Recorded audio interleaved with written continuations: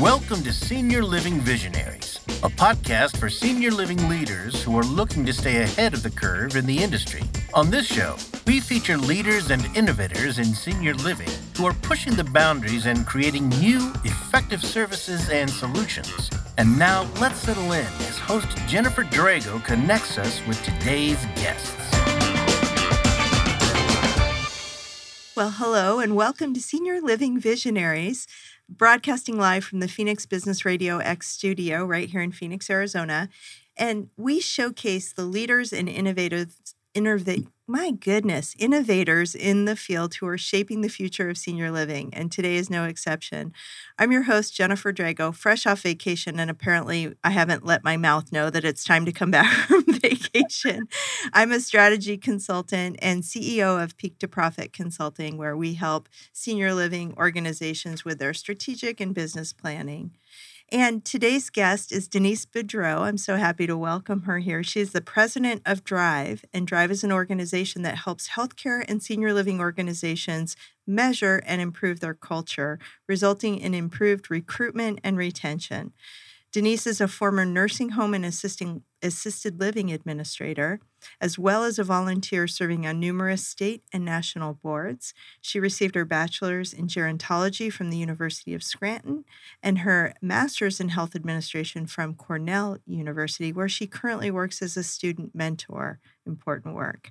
She is proud to share that she started off her career as a dietary aide and nursing assistant. So you know culture from the ground up, it sounds like, and I'm so excited to welcome you here. Welcome, Denise. Thanks so much. I'm excited to be here. Yeah. And tell us a little bit more about your organization and what you do.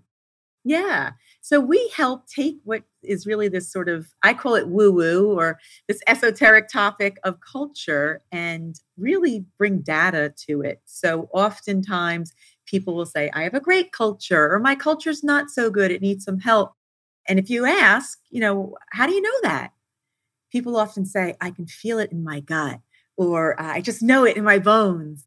You think about how important culture is. It drives occupancy and turnover and revenue, literally every single outcome in an organization. And we're using our gut to figure out if it's working or not working. You'd never roll into a owner's meeting or a board meeting and say, we had a great financial quarter. I could feel it in my gut. I didn't look at any numbers. I didn't look at any data. I just know it, right? It feels that great. Would not ever fly. That's important. That's important. So I love the idea that we can measure culture, and we're going to talk about that a little bit more. But explain your definition of culture as it pertains to senior living. And I know it's really important from the recruitment and retention of employees, but I imagine it also affects our residents, the way that we're viewed in the community. So tell me more about how you define culture. Yeah. So culture from the staff side is how we work around here. And, from the resident side, it would be how we live. And there's culture everywhere in your life. There's a culture at, your college that you went to. There's a culture at the place of worship you might go to. In your neighborhood, right? There's culture and microcultures everywhere. And the workplace or living place or a place where people are getting services is no different. And it's basically just the attitudes, behaviors, or the customs that are shaping decisions. I was not in Tahiti and my mouth is still on vacation, but it shapes the decisions of everybody. So the people working in the organization and the people living there, how we interact with each other, what we do or don't do, is all being shaped by the culture. Okay, perfect. That is a great definition. So knowing that senior living providers right now are experiencing significant staffing shortages, it seems like the perfect time to work on culture. However, when you're short-staffed, sometimes it's hard to devote time to important things because you're so strapped for time, right? So what would you say to a senior living CEO that says, I don't have time to work on culture? Yeah, you're working on culture. So you're working on it. You're filling open positions. You're dealing with customers. Maybe it's residents, families. whatever clients, whatever you call the people that you are serving and supporting and caring for, you're dealing with their complaints. You're probably dealing with financial issues because you're spending so much money on turnover or an agency or maybe lack of occupancy because of the experience people are having there. So you're spending time on it. Mm-hmm. It's whether it's intentional or not. You can't not have a culture. There's a culture in your organization and you are intentionally shaping it or somebody else is shaping it. And that might be, it's in good hands. And lots of times it's not in good hands. And people are creating cultures where it's harder to recruit because people see what's happening there and don't want to be part of it. People might come to work for you and leave very quickly. I hear a lot of that lately, more so than ever. Or people might say, this is not the place for me. I don't want to work here. Right? That's all culture at work. So you intentionally shape it or you respond to the fact that you're not intentionally shaping it. So it's always the right time to work on culture, it sounds like. Yeah. It's like, what's the best time to plant a tree, right? That saying, yesterday, last week, or if not today, right? Yeah. You can start. People sometimes think about culture and it feels like just so overwhelming, boiling the ocean kind of. And it doesn't have to be this huge, and it shouldn't be this huge pendulum shift. It can be small, intentional changes, or maybe things that you're doing that you just need to do a little bit more of each day. And those behaviors are adding up to your overall culture. Culture is not that huge once-a-year party, or people will say, we have a great culture. We raffle a car off to staff. That's not culture. Right? It's not a foosball table in the break room. It's these small little behaviors that people are noticing and modeling themselves after that are adding up to the culture. I'm glad you said that because I do believe that for many executives, and again, executives in a senior living organization or in healthcare, I know you work in healthcare too, those are really hard jobs and lots of things flying at you, especially when you're trying to deal with a customer culture. I shouldn't have used your word. You're trying to deal with your customers and their satisfaction, your employees and their satisfaction, regulatory issues. I mean, just they pile on. And so it can truly seem overwhelming when you say, oh my gosh, I want our culture to be better. Where do I start? So if you were to, you mentioned small behaviors or small actions can have a big impact. If you were to give our audience today just one takeaway of one thing they could do differently that could have a really positive impact on their culture, what would you say that might be? Yeah, so when we measure culture, the number one value we've seen from our research, or the number one value or behavior that we've seen from our research that makes a difference, starting foundational, is respect. And so no organization could go wrong by focusing more on that value or behavior of respect. After that, it's employee recognition. After that, it's accountability. After that, it's coaching and mentoring. But those things all build on a value of respect. Employee recognition, a lot of times people focus on that, and it's fabulous. Usually organizations, you can't give too much thanks or praise. But if you don't feel respect, it's like, Jennifer, you don't think I respected you, and then I come over and tell you how fabulous you are, it seems pretty fake and it doesn't really feel genuine, right? And it doesn't really mean much to you. And respect as that foundation will always serve you and your organization. And, we measure culture for a reason, so we can see specifically what is needed in each organization and even each site. If you're in a multi-site organization, you know this. Every site has its own little microculture, and even every department kind of has it, and even shifts have it. But overall, when we take all of our data and put it together, what we know is that respect is that number one thing. And so if I were you or your listeners, I would be thinking, well, what does that mean?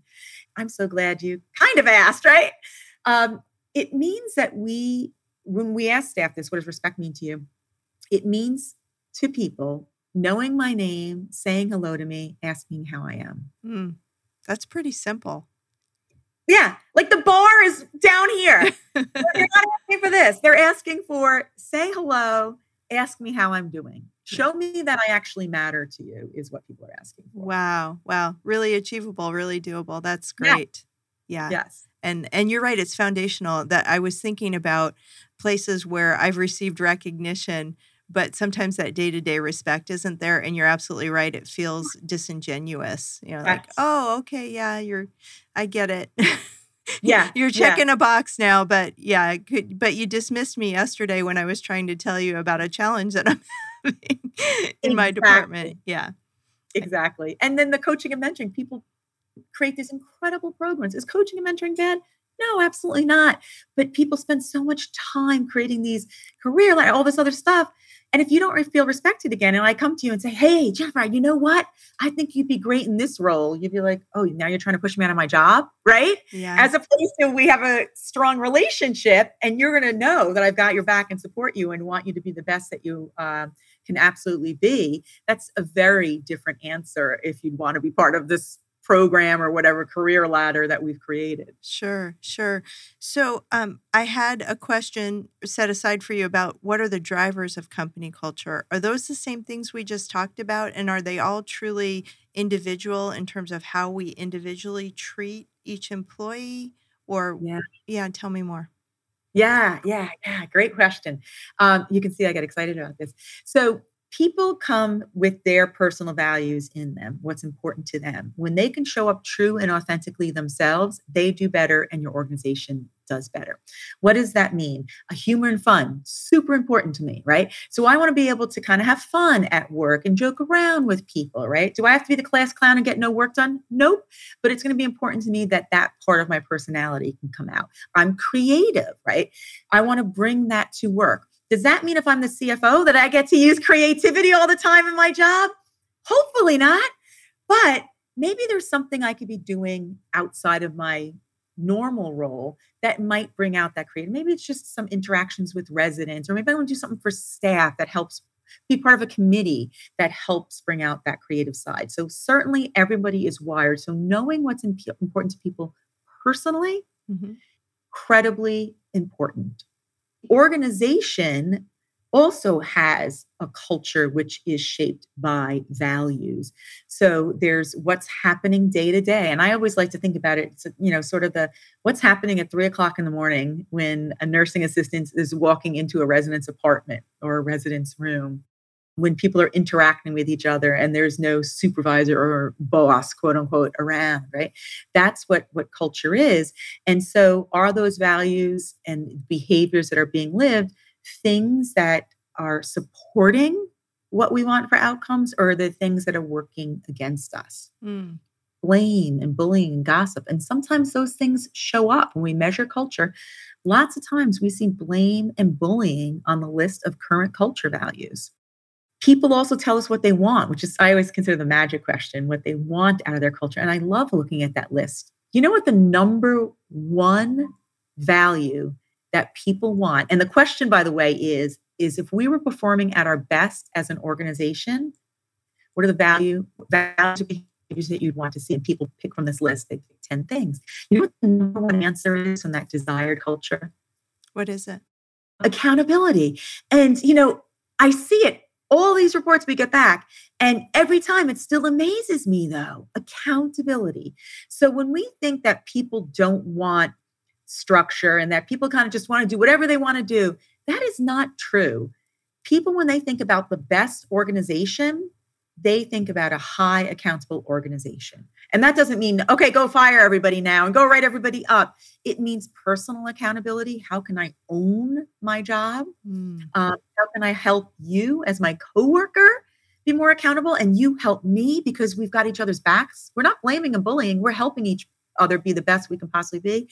And because of that, all of that support, that accountability, our organization is being the best that can possibly be. So there's lots of sort of factors that come into culture, but there are themes that we see across the board for organizations in senior living and aging services and healthcare. Yes. I love that you shared with us kind of the number one value that organizations aspire to be in your survey or aspire to have, and that is accountability, because I talk a lot about accountability in some of the work that I do too. When an employee works in an organization or a department where accountability isn't important or isn't enforced, and they're working really hard to do their job, and the person next to them isn't, that is so demoralizing, and Yeah. so it does not inspire Yeah. people to want to stay and to continue to do a good job. So, and that's just one aspect of it, right? We need accountable leaders who walk the Yeah. talk and do what we ask them to do to, help clear. Sometimes a leader's job is clearing the obstacles out of the way, right? And helping me manage this challenge that I'm dealing with. And if our leaders don't follow through, same thing, just really challenging from an employee standpoint. So I Yeah. love that theme. I think it's so important. And it goes back to the not having time piece, right? So would you ever say, our occupancy is at 50%. You know what? We just really don't have time to talk to people to help them move in here, right? That's just, oh yeah, we're, 50% over budget this month. Yeah, we just don't really have a time to look at those numbers and make sure we're in budget. But somehow culture, which both drives occupancy and revenue and expense, all of it, we get to say we don't have time. Yeah. So the organizations that we see do the best with culture are those organizations that have high accountability, where the leader has said, the CEO or the owner, whomever has said, my expectation is that we actually ask people to commit 10 minutes a day. That's literally it, 10 minutes a day. My expectation is that you are going to do these 10-minute a day tasks or assignment. And sometimes they take no extra time. So when you're walking around and talking to people, asking a certain question or whatever it might be, they take no extra time because you're walking around anyway and talking to people, hopefully. But that accountability, to your point, for leaders as well, to culture. And what they find in the end is, my gosh, my life's better as a leader because of this. Yeah. I'm, less putting out fires and more doing the work I've always wanted to do. Right. So it's a win-win overall, but it's hard for people to see that, especially in the beginning. But it was true for me when I was an administrator. When I focused on culture, I lived this stuff. When I focused on culture, my job became so much more rewarding because I was doing what I got into the field to do, right? Which is to help and support people and not running around like a chicken with my head cut off all the time. And even though my last role as an administrator was 12 years ago, so people say it was different. It was different, but turnover was still, over 100% in that setting. We didn't lose a nursing assistant voluntarily in almost 3 years. Wow. Can you imagine? Wow. That's amazing.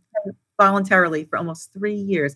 And then therefore, you're able to do so many things that you want to work on rather than that just kind of chugging along on the hamster wheel. Right. If nothing else, right, retention is a time suck and a money suck, right? We know that. So if we can improve retention alone, it's worth the 10 minutes a day to focus on culture, right? And yes, it is. Yeah. I love that you're breaking down for us how simple it can be to really improve our culture. And you've already shared with us that your company helps organizations measure their culture. Mm-hmm. Is that, I'm sure we've all I've never been in an organization that has tried to measure culture. So I want to learn more about that. But tell me how that is different also from measuring employee satisfaction. Yeah. That's a great question. So culture is driving satisfaction and driving even employee engagement. So a lot of places are measuring employee engagement. Employee engagement is how we feel about how things work around here.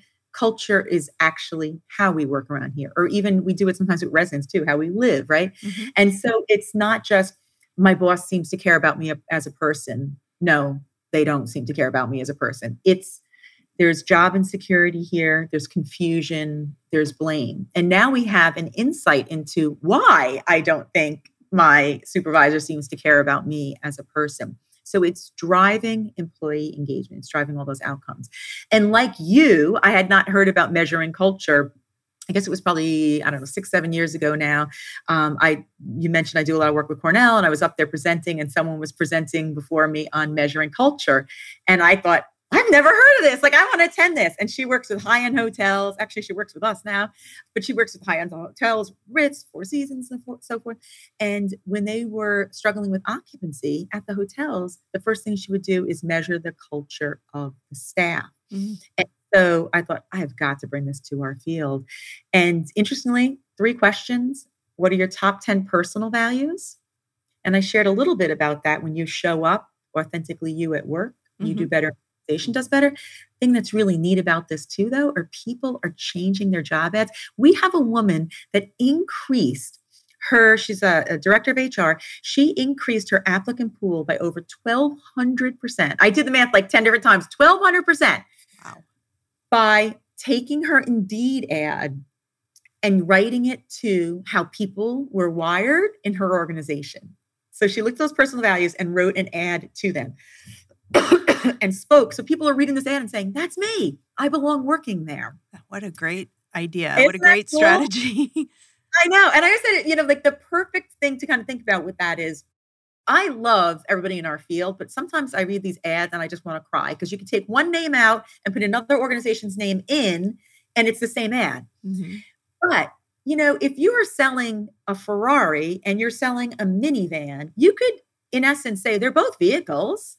Right? They're both getting you from point A to point B, but a Ferrari ad is written very different from a minivan ad. And neither one is right or wrong. They're just going after a different audience. Mm-hmm. And so it's the same thing with our job ads, right? Are we writing in a way? So if I read an ad that was kind of fun and I'd be like, oh, that's the place for me, right? They get me.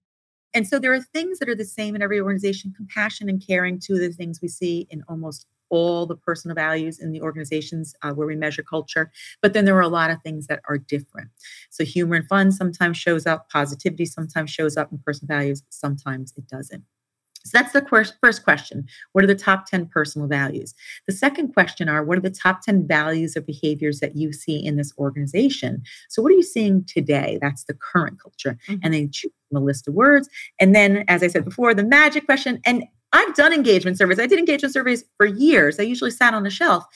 But that's because I never had a destination. And the destination is that desired culture question. If our organization was performing at its best, what are the top 10 values or behaviors you would want to see? And now I've not only had everyone, because when we just measure engagement sometimes or do these surveys or whatever it might be, it's kind of like, people vomit on us, everything that we've done wrong or everything we're doing now. And we have to guess at what they want. And so there's no more guessing. There's a destination, which makes a difference because then we can create a roadmap. When you don't have a destination, you ain't getting anywhere, right? You're going to be where you're at and guessing where you should go. So those are the 3 questions: personal values, current culture values, and desired culture values. And once you do desired culture and you know where you're headed, and I'm sure you then work with the organization on, okay, what does this look like? What do we do to get there? Yeah. Do you go back and measure a year later to say, are we better? Yes. Because you want to know the things you were doing are making a difference. And actually, the cool thing about this tool too is recently, a few years ago, they added a diversity, equity, and inclusion values in there. They're just mixed in with all the other words. Mm-hmm. You can see sometimes organizations' unconscious bias shows up. Sometimes retaliation shows up. Mm-hmm. So you can even get a measure on those diversity, equity, and inclusion initiatives that so many organizations are working on right now. So we go back a year later and you're able to see, okay, we brought down the confusion. We brought up the accountability, right? So we know we're going on the right track. And then we see what that current priority is. The nice thing about this tool too is, once again, culture feels like this boiling of the ocean. But when you have that data, you can clearly look at it and it becomes so apparent, the 3 or 4 top things that you need to work on, so you could pick one of those from that. So if we're going to focus on accountability first, or maybe we're going to focus on our leadership development around certain topics, it becomes very clear what we can focus on instead of taking on a lot of things and getting nothing done. And we see by measuring it a year later, are we making a difference? Are we moving a needle? And the organizations that are actually committing to do this work, they are moving the needle. They're saying, I'm better off committing a few minutes a day to something positive and that's usually fun and interesting and feels good, Mm-hmm. than I am to just constantly putting out fires and being in this sort of rat race that people find themselves tied into. Perfect. My final question for you is, and we've talked about it in kind of abstract terms. So we know that culture drives retention, our ability to recruit and retain, I should say. It can drive occupancy, our resident satisfaction, our staff engagements, all the things we've talked about. I feel in my gut that culture increases financial performance of an organization, but is there any research that bears that out that shows that that's true? Yeah, so we actually have a white paper on our website that this is fascinating. It is a multi-site organization, and we measured their culture at all their different sites. And the occupancy, the VP of sales and marketing was in the room. We were giving them the results, and we would say, this site's got a really strong culture. And she said, oh, they're always full too. And then these guys are kind of struggling a little bit more. Yeah, they struggle with their occupancy and census too. And then sort of as we went along, it was like, wait a minute. And so we gave it to a researcher who looked at it. And what we found was this is the same organization. So when you think about intentionality around culture, this is why it's so important that everyone's not just doing their own thing, that we're being intentional about it. The occupancy in the struggling sites was 66% on average. The occupancy at the thriving cultures at those sites, the average was 94%. Wow. 66 and 94%. We know turnover, right? So labor is our biggest cost. We know turnover is 38% lower. Strong cultures compared to weak cultures, 38% lower turnover. And I always tell people, if you have 38% lower turnover, guess what you get? You get 38% less positions to fill too, right? Mm-hmm. So now you've just improved your recruitment by 38%. And that's got real numbers to it. You know, it's certainly filling those open positions. I find there's a huge cost, and sometimes people don't think about this, leaders running around to fill those open positions. Leaders that you're paying a lot of money to, doing jobs of people that make a very different salary. And is it great to pop in once in a while and help and assist? Absolutely. But to be paying somebody the salary that they should be making and not focusing on what they should be doing, right, is a complete waste of money. So it's money out the window in so many different ways. Mm-hmm. Productivity, we've tied through research, the amount of, I call it energy in the organization, the limiting values and behaviors in the organization, whatever that percentage of limiting behaviors in the organization, whatever that percentage is, that has also been researched and studied to show that is also the amount of unproductive time in an organization. Mm-hmm. So if we have 20% limiting values in an organization, we have 20% unproductive time. Do you know what that means? That means if your labor budget is, $10 million, 20% of that $2 million is unproductive time. And add to it the turnover cost, right? That's totally separate. Right. And that's because there's confusion. I don't know what I'm doing. And so I'm redoing work, or I'm making mistakes, or I'm not talking to you because I know you blame me for stuff. So I don't tell you something that I should tell you that might help have a better outcome for someone, right? So it's a lot of time wasted when we don't have strong, thriving cultures. Mm-hmm. And that accountability is missing too. Which all adds up to dollars at the end. So you take occupancy, you take turnover, you take the ability to recruit. Even safety is related to this. Right? Literally every single outcome. Revenue has been, for years, decades, they've shown revenue tied directly to culture. And all of these outcomes, depending on, am I being intentional, or am I saying, I don't have time for that, right? I don't have the time to invest in that. So, I'm a strategist. I've been a chief strategy officer of organizations and in the strategy world for years. And there's this saying out there that culture eats strategy for breakfast. And I believe it, but tell me how you think a good culture helps your strategy. I think culture and strategy can sit down and have breakfast together. Oh, that's a nice way to say it. I'm going to start quoting you. Well, don't quote me. I read it in a book. Okay. But yes. Right. But I read that and I was like, it's so true, because people kind of go back and forth, right? Which is more important. But, if you look at your strategic plan, there is nothing on there. I can absolutely 100% guarantee it. There's nothing on there that does not take a strong culture to accomplish. Mm-hmm. There's nothing on there that won't happen easier, faster, with less mistakes, with better outcomes with a strong culture, right? Everything takes culture in order to happen, whatever is on that plan, whether we're opening up a new campus, we're doing a new service line, whatever, right? It takes culture to accomplish that, or it's going to be culture that could have kind of puts the nail in the coffin. We know from lots of research that acquisitions and mergers, with so many places are going through right now, you probably see a lot of that in your work. The number one reason they don't work? Culture. Yes. I was just and so we have a tool that compares them, but people guess at it. Yeah. They use their gut when they can actually measure it. So. Yes. Yeah. We've got a really cool tool that actually shows you, here's where the cultures will match. Here's going to be the problems, that the red flags. So you can get ahead of it. Yeah. So awesome. Yeah. I just came back from Leading Age California. We did a session on sustainability where folks were talking about affiliations, mergers, different things that they had gone through. And that came up again and again as the cultures have to match, or they have to be at least close so that the organizations are compatible. So something else I didn't know that you do, that your organization does, is help organizations that are considering that to figure out where they're a match, or whether they're a match, perhaps. Is that correct? Yeah. And on either end, right? It might be, we've gone down that road already. Okay, but now you can intentionally say, you know what, that change we're going to make is going to be a little bigger of a deal than we're anticipating. Or you know what, we can say we're making that change and link it to something that the team members wanted.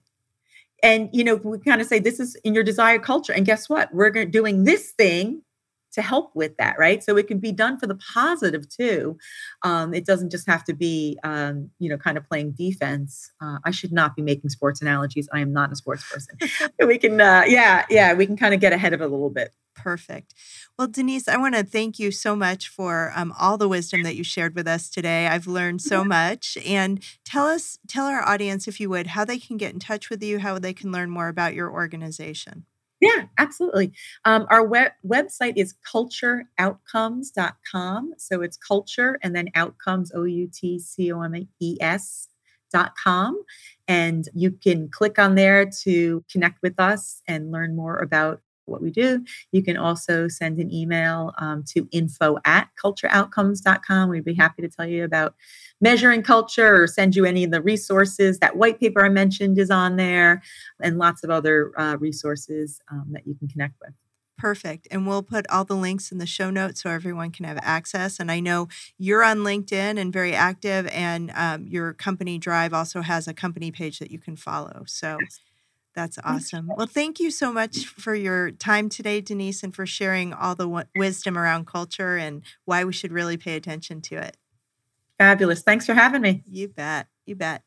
So this has been another episode of Senior Living Visionaries, where we honor and feature the innovators and executives and advisors who are really shaping our industry for the better. I hope you'll join us for future episodes, and you can also subscribe to be on the list to receive information about new episodes as they become available at seniorlivingvisionaries.com, or subscribe on your favorite podcast platform. Thanks so much. I'm Jennifer Drago, and I'll see you next time. You've been listening to the Senior Living Visionaries podcast and radio show, where we showcase the leaders and innovators in the industry who are pushing the boundaries and setting the stage for the future in senior living and services.